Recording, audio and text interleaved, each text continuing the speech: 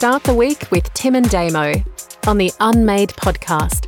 Welcome back. I'm Damien Francis. And I'm Tim Burrows. Today, another business publication for Australia. The AFL walkover delivers a ratings dud. And Optus's data nightmare. Unmade. Good morning, Damien. Ready for the last dance? Morning, Tim. I am. I have had my beauty sleep and I'm ready to go. Crack the knuckles. Everything's good. How are you? Yeah, very good. Thank you very much. It's starting to feel like spring in Sisters Beach, Tasmania.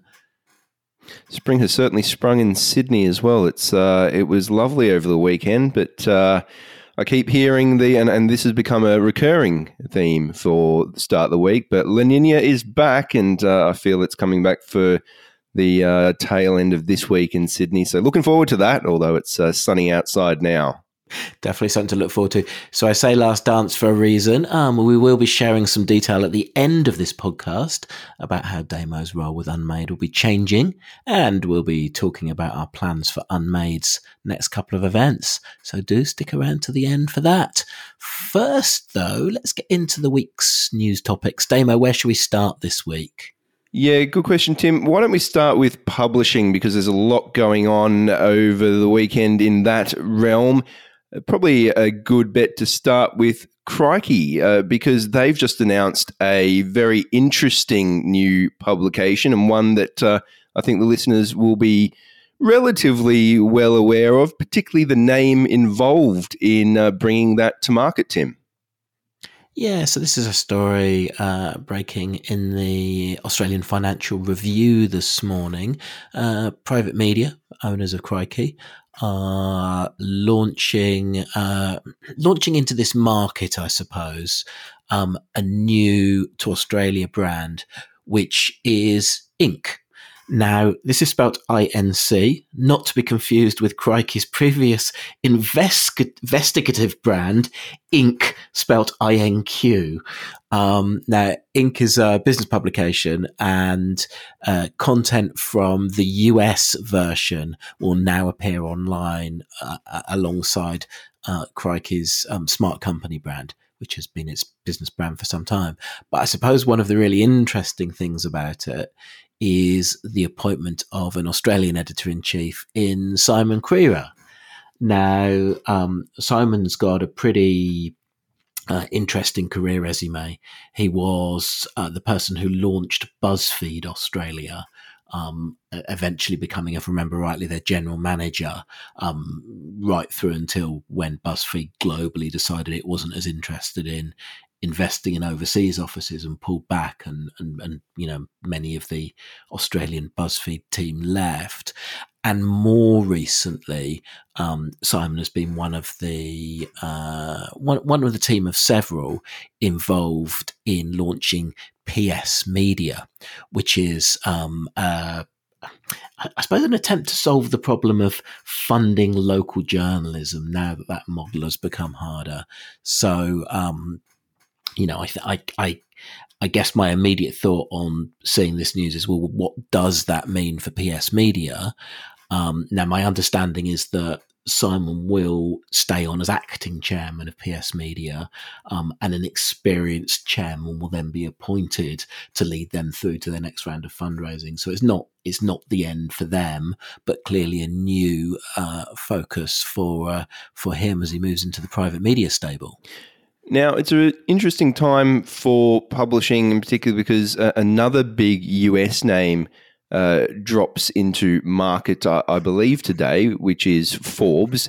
Forbes and Inc. coming in around the same time. We haven't seen this sort of action in the Australian publishing scene for quite some time. Tim, can it sustain this level of activity?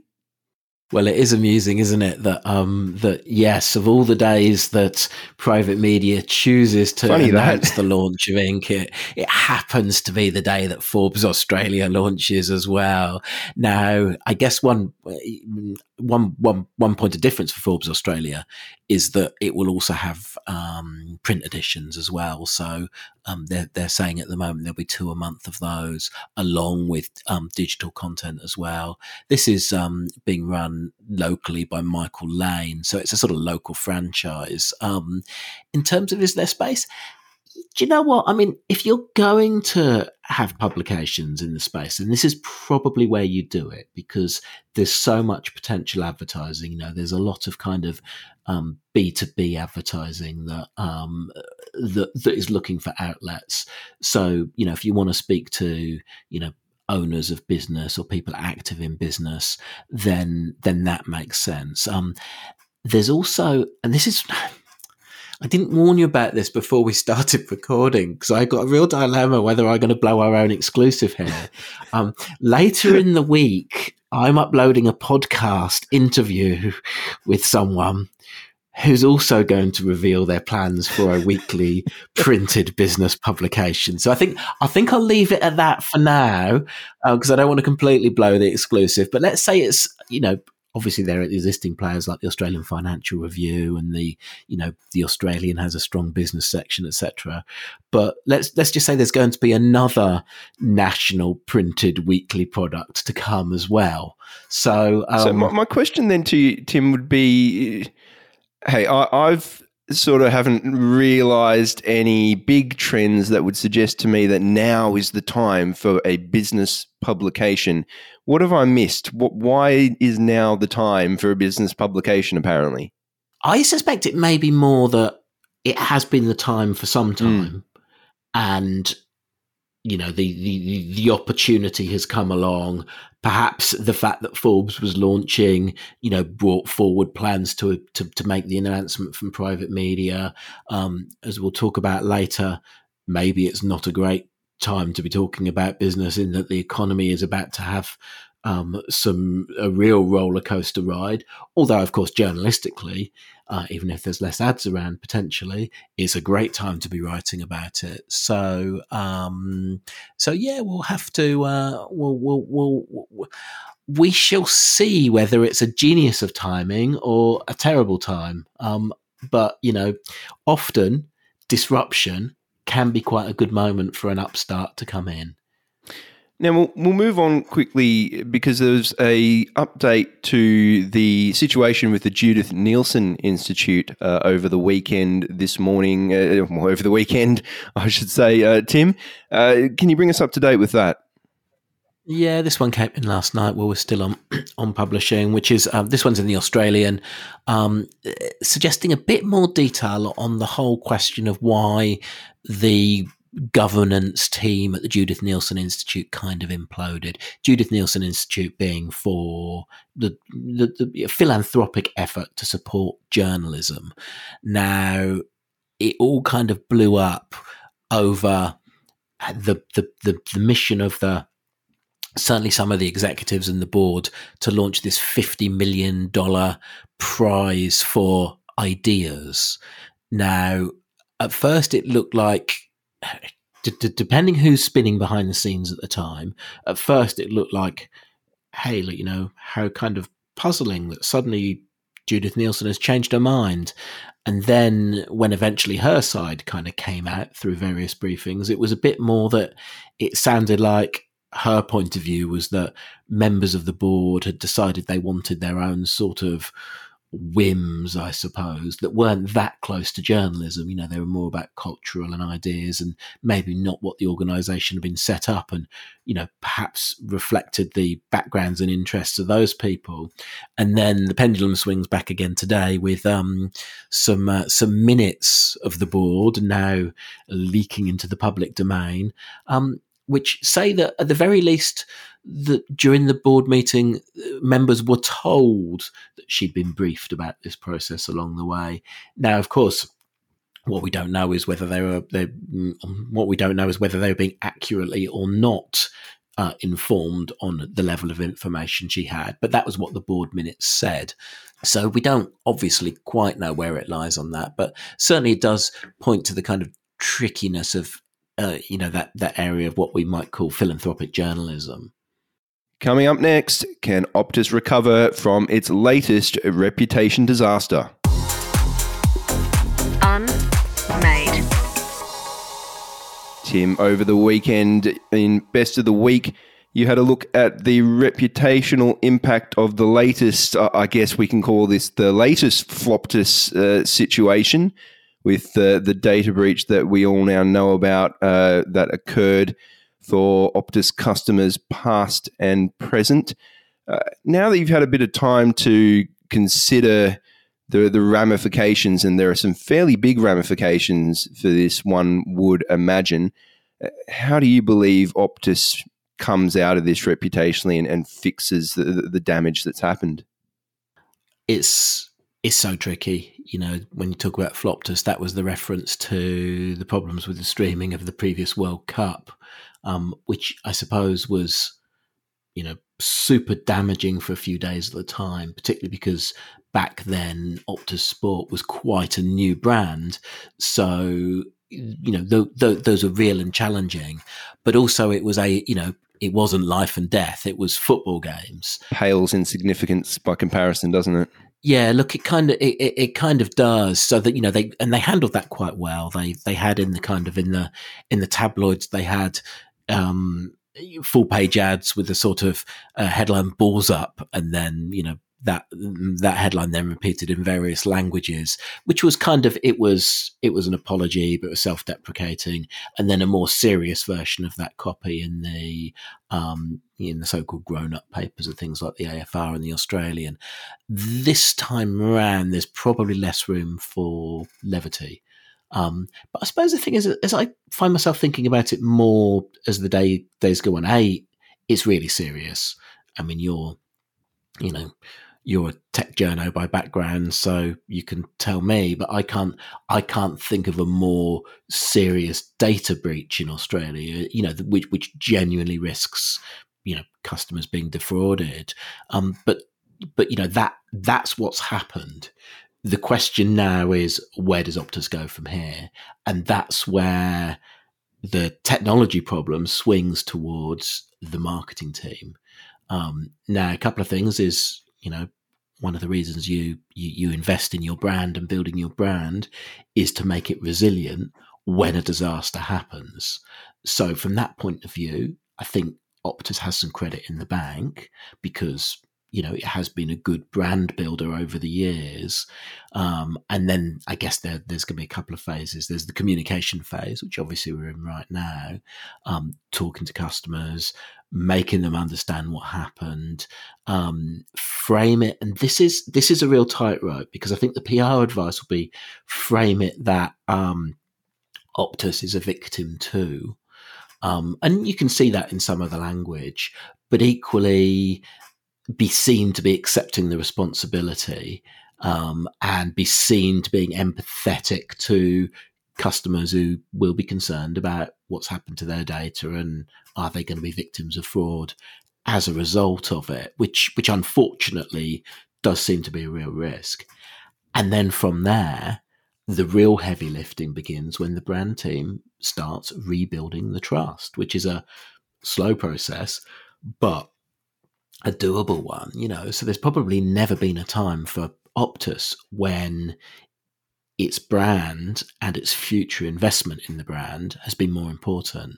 Yeah, I'd tend to agree with that, but I would also suggest that the telco space has similarities to, you know, you and I like to talk about the aviation space a lot, and we've spoken about this in terms of Qantas's reputation. Now, you'd say that the telco equivalent would be Telstra rather than Optus, but if you look at the type of customers Optus has, a lot of them, I certainly wouldn't suggest any sort of percentages, but a lot of them, and I count myself as one of them, would be on contracts.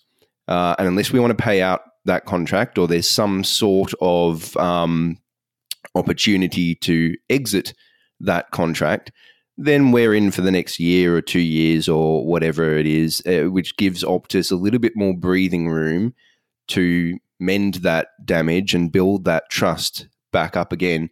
I think we saw a lot of pundits over the last few days across various media suggest that, you know, Optus is not the first and it won't be the last large company to have a significant data breach, and it doesn't have to be an extremely technical situation. We've had situations where staff at large companies have unwittingly, handed over information to hackers, etc. So sometimes it isn't super technical. But Tim, do you believe there'll be any sustained damage to the Optus brand from this? One of the things that does often surprise me is how brands do bounce back, and sometimes quite quickly when they have a one-off big problem. So I suppose the big thing is how quickly can Optus move on from it? And I think this is going to be the problem, is there's going to be so many reverberations. I wouldn't be surprised if there are class actions, all of that sort of thing. We're already getting signals from the government that there might be new or tightenings of the laws. There might be examinations whether there have been any breaches under the current rules. So it feels like it's going to be an ongoing thing for a while. And I think that's going to be the challenge, is how Optus engages with that. I'm sure it'll be desperate to put it behind it, but of course, it's again quite a balance when you have to kind of both, be seen to be engaging in the process, and not wanting to kind of sweep anything under the carpet, whilst also desperately needing to move on. So I think that's going to be the balance of it. But as you say, hey, look, this one certainly on the face of it sounds like human error, and more knowledgeable tech writers than me have been making the point that you need to build systems that are resilient to human error, and that was probably the real problem. But I suspect that we'll see more cases like this in the future, and once Optus is no longer the outlier, then perhaps that's the point at which their customers become a little bit more forgiving. Yeah, you predicted in Best of the Week, but from today that we might start seeing the full page forgiveness ads coming out from Optus. Have you seen anything yet, Tim? That's a very good question, because I read the digital version. So I'm just going to pick the Australian Financial Review, because that's the nearest one to me, and see if there's anything in I'm looking at the facsimile, but the print version. The answer is, ironically, page 7 of the AFR, there's a full page ad for Google. Privacy is personal. Ooh. That's why you're in control for your personal information for easy to use settings. Now, on the face of it, that actually looks a bit opportunistic by Google. But in fairness, I've seen these ads running for a little while. They were certainly running last week, because the AFR kind of screwed over Crikey a little bit, actually. Crikey had taken out a small front page ad on the AFR, which is part of their ongoing debate about defamation with Lachlan Murdoch, and there was actually a cover wrap on the front page of the AFR, so it looked to me like they'd paid for the front page and hadn't got it, and then ironically it was Google that had snatched that noise from them. But yeah, going further in, so actually certainly in the AFR anyway, there aren't full pages yet, which is sort of understandable, because it's quite hard to get that tone just yet. I'm sure they're coming quite soon. But yeah, definitely we're about to see a lot of communications, I'm sure. Coming up next, ratings, and a little bit on quotas as well. Unmade. Tim, we had one of the biggest sporting events for Australia over the weekend, probably the biggest sporting event for Australia in the normal calendar year anyway, not including Olympics and Commonwealth Games, etc., etc. The AFL Grand Final, and there was a little bit of disappointment around the ratings for that event. Yeah, look, depending how you look at it, definitely the way the headlines have been written are that it was a disappointing ratings number. Now, as always with these things, you can slice it in different ways. I think the expectation was, given that there was a Sydney team involved in the Swans, that there would be a big audience. Now, what it looks like happened was there was a decent reach, But because it was such a one-sided game, with Geelong just thrashing the Swans and from quite early, it looks like a lot of the neutral viewers just sort of moved away. And I must admit, I personally didn't, I think I made it to about halfway through the fourth quarter. I didn't make it all the way through.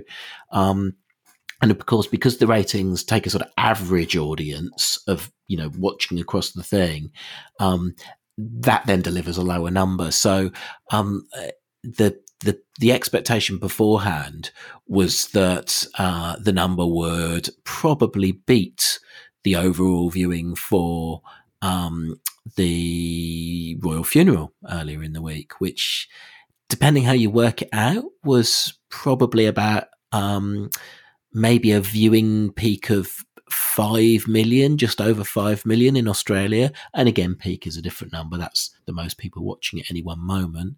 But yeah, it certainly looks like the headline number for AFL was significantly less than that.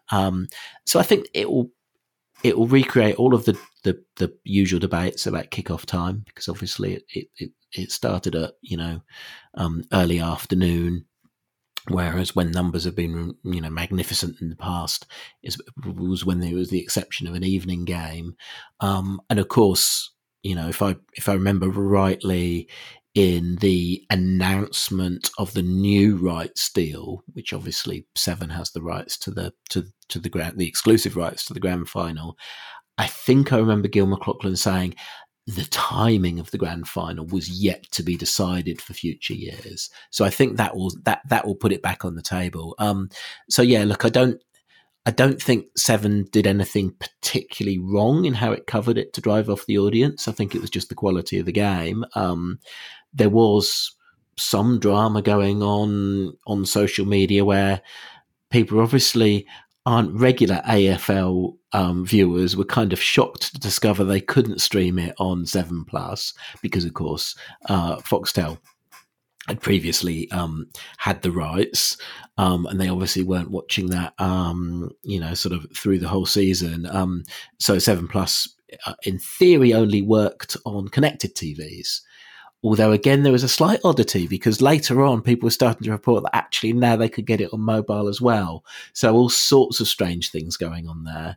But anyway, that clears up once we move into the new AFL deal, because then Seven will have all rights on all platforms for streaming things like the grand final. Look, you're a TV expert in particular, Tim, and I've got to admit I'm not a massive AFL fan. I got halfway to IKEA in the afternoon when my son... Good day to do it, I reckon. Good day to do it. Well, my son asked me, embarrassingly enough, can I watch the AFL Grand Final, Dad? And I said, well, yeah, of course you can. When's it on? And then we got into this big debate about what isn't it on in the prime time. Of course it wasn't. It had already started at that stage.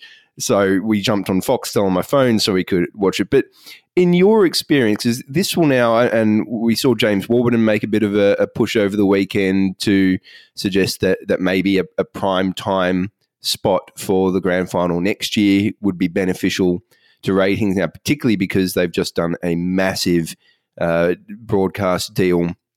They may have a little bit more sway in the timing of this. But in your experience, would that, casting aside the blowout that happened, would that lead to, or should it lead to, additional viewers?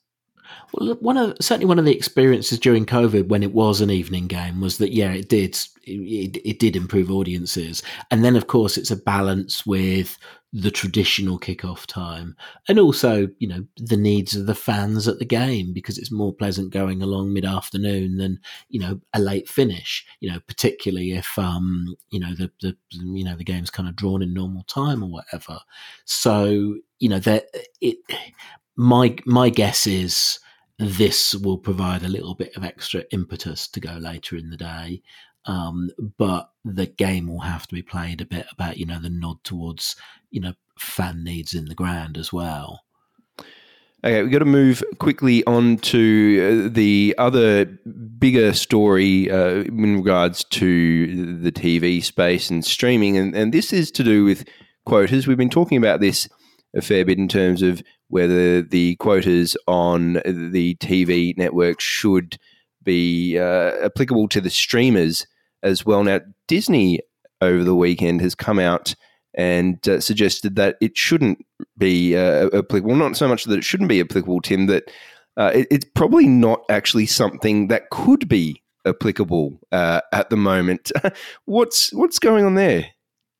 Yeah, so this is a story in today's edition of The Australian. Now, you always do get this sort of lobbying when the laws are being reviewed. And of course, we've seen the lobbying, successful lobbying from the existing free-to-air TV networks that their quotas should be eased, which I've always been a bit skeptical about because, you know, having the rights to a broadcast license, the access to the public airwaves, you know, I personally think should come with some obligations, of which, you know, one of them is the quotas about local content and different types of local content. And gradually that's been loosened. You know, we've talked previously about how there's much less children's content on television as a result of that being loosened. And of course, the free-to-air networks were arguing that the same sort of demands should be made of the streamers on providing local content, even obviously if they don't have access to the airwaves, which is to a certain extent fair enough. You know, it certainly feels like you've got two things. You've got the level playing field thing as a business environment, but also what's in the best interest of the public. And, you know, I guess Australia is entitled to decide that if people want to do business in Australia, the rules of the game are whatever they are. Disney arguing that maybe the production community locally wouldn't be capable of providing the extra content. I think that's maybe a bit of a thin argument. You know, the industry has scaled up. My suspicion is we've had our boom, and I suspect that without quotas, the industry is going to go through a horrible crash as all of the streaming players actually pull back on the level of investment. So, you know, you've got a major hub, ironically enough, for Disney anyway, in the what used to be Fox Studios, now Marvel Studios in Sydney. So, you know, feels like lobbying to me. I kind of think, you know, if there was the will there, then Disney would be pretty capable of creating that level of local content. I get the feeling that any industry really wouldn't be turning its nose up at additional work coming in, particularly in the screen space. But we must move on because coming up next, we're going to be talking about market meltdowns. Unmade. Tim, you covered this in Best of the Week as well. An absolutely horrendous end to the week for the ASX, but particularly the unmade index dropping 4.92%, which has left a number of the companies on the unmade index recording some pretty horrible figures and some somewhat astonishingly low market caps. Give us a bit of a recap of what's been happening. Yeah, so back at the start of the year when we started the unmade index, we gave it a nominal 1,000 points. It's now down to 650. Has been fractionally lower early in the year, but this is close to the low. So that means it's down 35% for the year. So if you bought a basket of stocks in Australia's listed media and marketing companies, you've lost 35% of your money as it sits at the moment. Now, one of the things which tends to go on in a down market is that media stocks tend to be punished more, and in an up market they get an extra bounce, just because, you know, that's the nature of advertising based businesses. It's something where the tap is a bit easier to be turned on and off as a sort of marketing expense. But yeah, we had a whole bunch of different milestones last week. So Southern Cross Austereo, its share price briefly dropped to 90 cents, which is the lowest in its history. You know, it's still languishing on 92 cents. So market capitalization of just 240 million. You know, think about that. You know, a company as big as Southern Cross Austereo, owner of Triple M, owner of the Hit Network, owner of regional TV stations, 240 million. That's so low. Seven West Media had a big fall as well. That market cap is now below 700 million. HT&E, owner of the Australian Radio Network, so the KISS network and the Gold network, now below 400 million value. Hey, look, if you had $1 billion in your back pocket, you could buy half the media at the current prices. Do you? I do not. And also, one of the realities as well, is if ever there were any actual M&A activity, people wouldn't get those companies at those prices because the share price would go back up again. But Nine is down a third on its value for the year to date, just like Seven. So, its market cap is about 3.3 billion.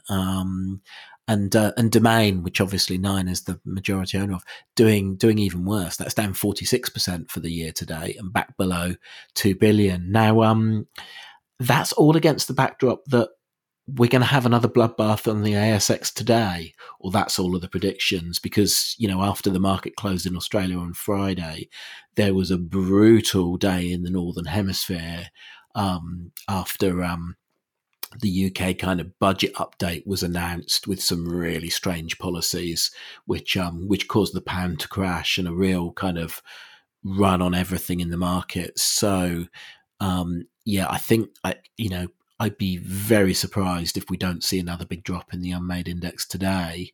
I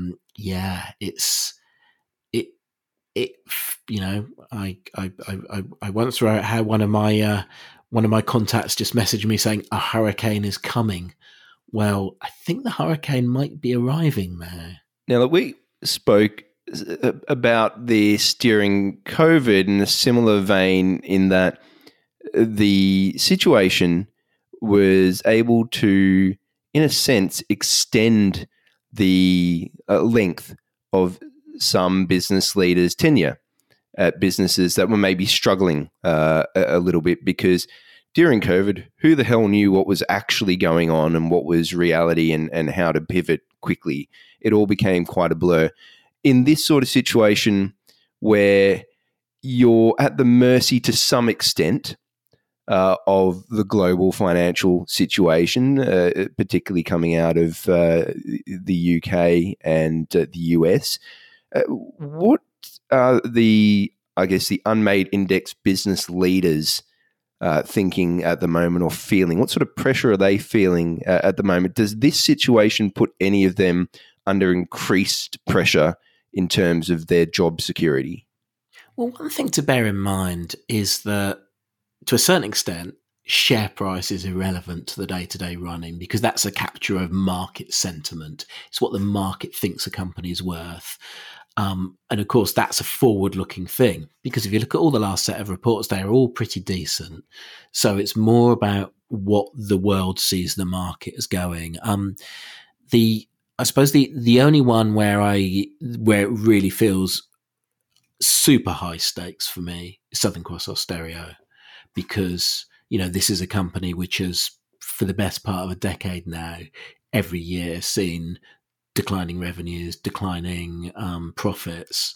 Now, Grant Blackley, the CEO, has dropped some pretty hefty hints to the market ahead of time that in the company's kind of annual 2-day strategy day, which is coming up in October, he wants to talk about launching Listener in overseas markets. And that feels like trying to position the company as having a kind of a big streaming future outside of Australia. So that's a growth story. And that feels like, surely at the very least, that's partly in response to the market seeming to assess this as a company without much of a growth story otherwise. That's the only explanation really for why that share price is so low. So that's the one where it feels there's the most at stake. There were leaks earlier this year that the board was looking for to build a succession plan for the next CEO, which again, all boards should do, but that one just felt like maybe they're being a little bit more urgent about it. So that's probably the one where you really feel that's where it can join the dots a bit. And of course, all of the CEOs tend to have some of their remuneration based on improvements in the share price. So if the share price goes down, then in theory they might they might feel a bit of personal pain for it. So yeah, I suspect that if things carry on as they're beginning to look, there's going to be a fair bit of pain across the sector. Coming up next, a bit of news on what's coming up for Unmade. Unmade. Which brings us to an important piece of housekeeping.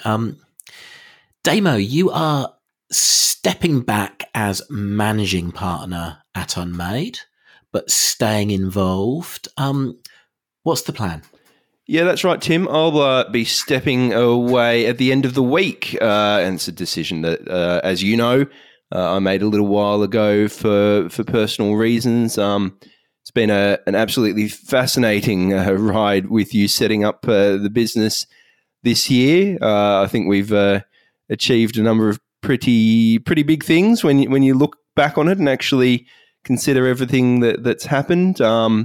Hey, we survived our first end of financial year, which even for a small startup is still quite a stressful situation. I remember the various phone calls on the last day of the financial year back and forth of had we thought about this, have we done that, and that's an experience that will stick with me for a while. But look, we've hit 10,000 subscribers. We've won a few awards as well. We've done our first event, got a media kit in market, and a lot happening there. So, look, it like I say, for personal reasons, it's time for me to step aside. But I'll be doing some consulting work moving forward, and that includes Unmade events. One which we are about to get into market quite quickly. I was down in Melbourne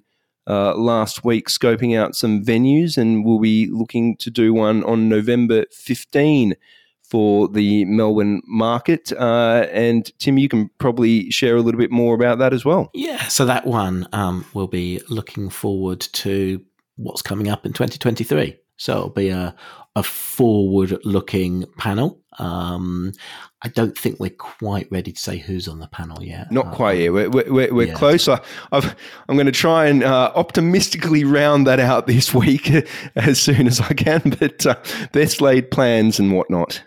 And then the next event you'll be working on us in your new role will be probably in the first week of February. Yes, it looks like a pretty interesting time for the retail media space, which we will have a look at. So if anyone does have some thoughts, ideas, strong opinions on that space, do make sure you drop me a line. And it's worth actually spelling out what we mean by retail media.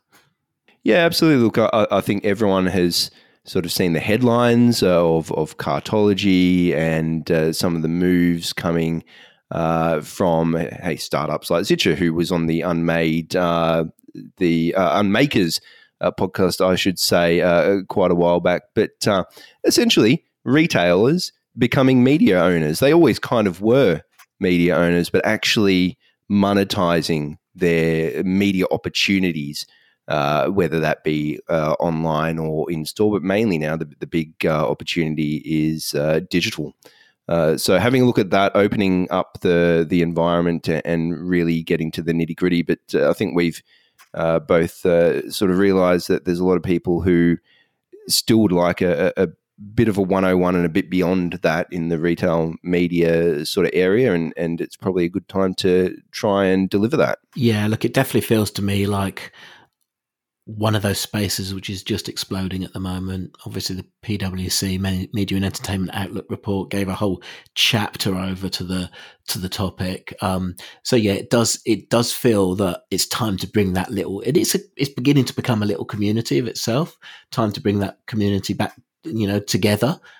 Maybe for the first time, the retail media side of it has been brought together. So that's our sort of plan. And I'm delighted that, that's how you'll stay involved with Unmade, doing that sort of thing. I also think it's kind of important to be kind of transparent in these things as well. So sometimes with these things, it's a way of managing somebody out. And it's worth being clear, this is not that at all. I tried very hard to persuade you, Damo, to stay fully within the tent. You did. We're, incredibly grateful for everything you've done for that first year, because we couldn't have got to where we've got in terms of, running the business, particularly for that time when I was in the UK and you were here in Australia. So, I'll always be very grateful for everything that you've done so far, and be leaning on you heavily in your new events eye. Well, of course, wishing you the best with everything else as well. So thank you for everything you've done to this point. Thank you very much. And likewise, it was it certainly wasn't any sort of blow up or anything like that. But hey, I don't think we've had a proper shouting match in our 5 years of working together yet. Maybe we should have tried to fit one of those in. Well, that is it for today. We would love to hear what you think of everything we've been talking about at letters@unmade.media. But it's worth mentioning that Start the Week will continue. You might remember that once or twice, Abe Udi, who is the person who edits this podcast every week, has very kindly joined me on Start the Week, and that will become a more permanent arrangement for next week. So we will continue with that. Yeah, good on you, Abe. It's great to have him on the podcast. I'll certainly be listening out for Start the Week. Just I won't have to get up at 5 a.m. in the morning anymore. Well, unfortunately, I will. That's it for today. And I'll be back tomorrow with Tuesdata. We're going to have a look at sports gambling and see who's been the biggest spender in that area in a time that is quite relevant for that area. And don't forget, if you want to support Unmade, you can become a paying member. Go to unmade.media to find out how. Today's podcast was produced with the usual enthusiastic support of the aforementioned Abe at Abe's Audio, and Abe will, of course, be in the hot seat from next week. Toodle pep. Unmade. Podcast edit by Abe's Audio.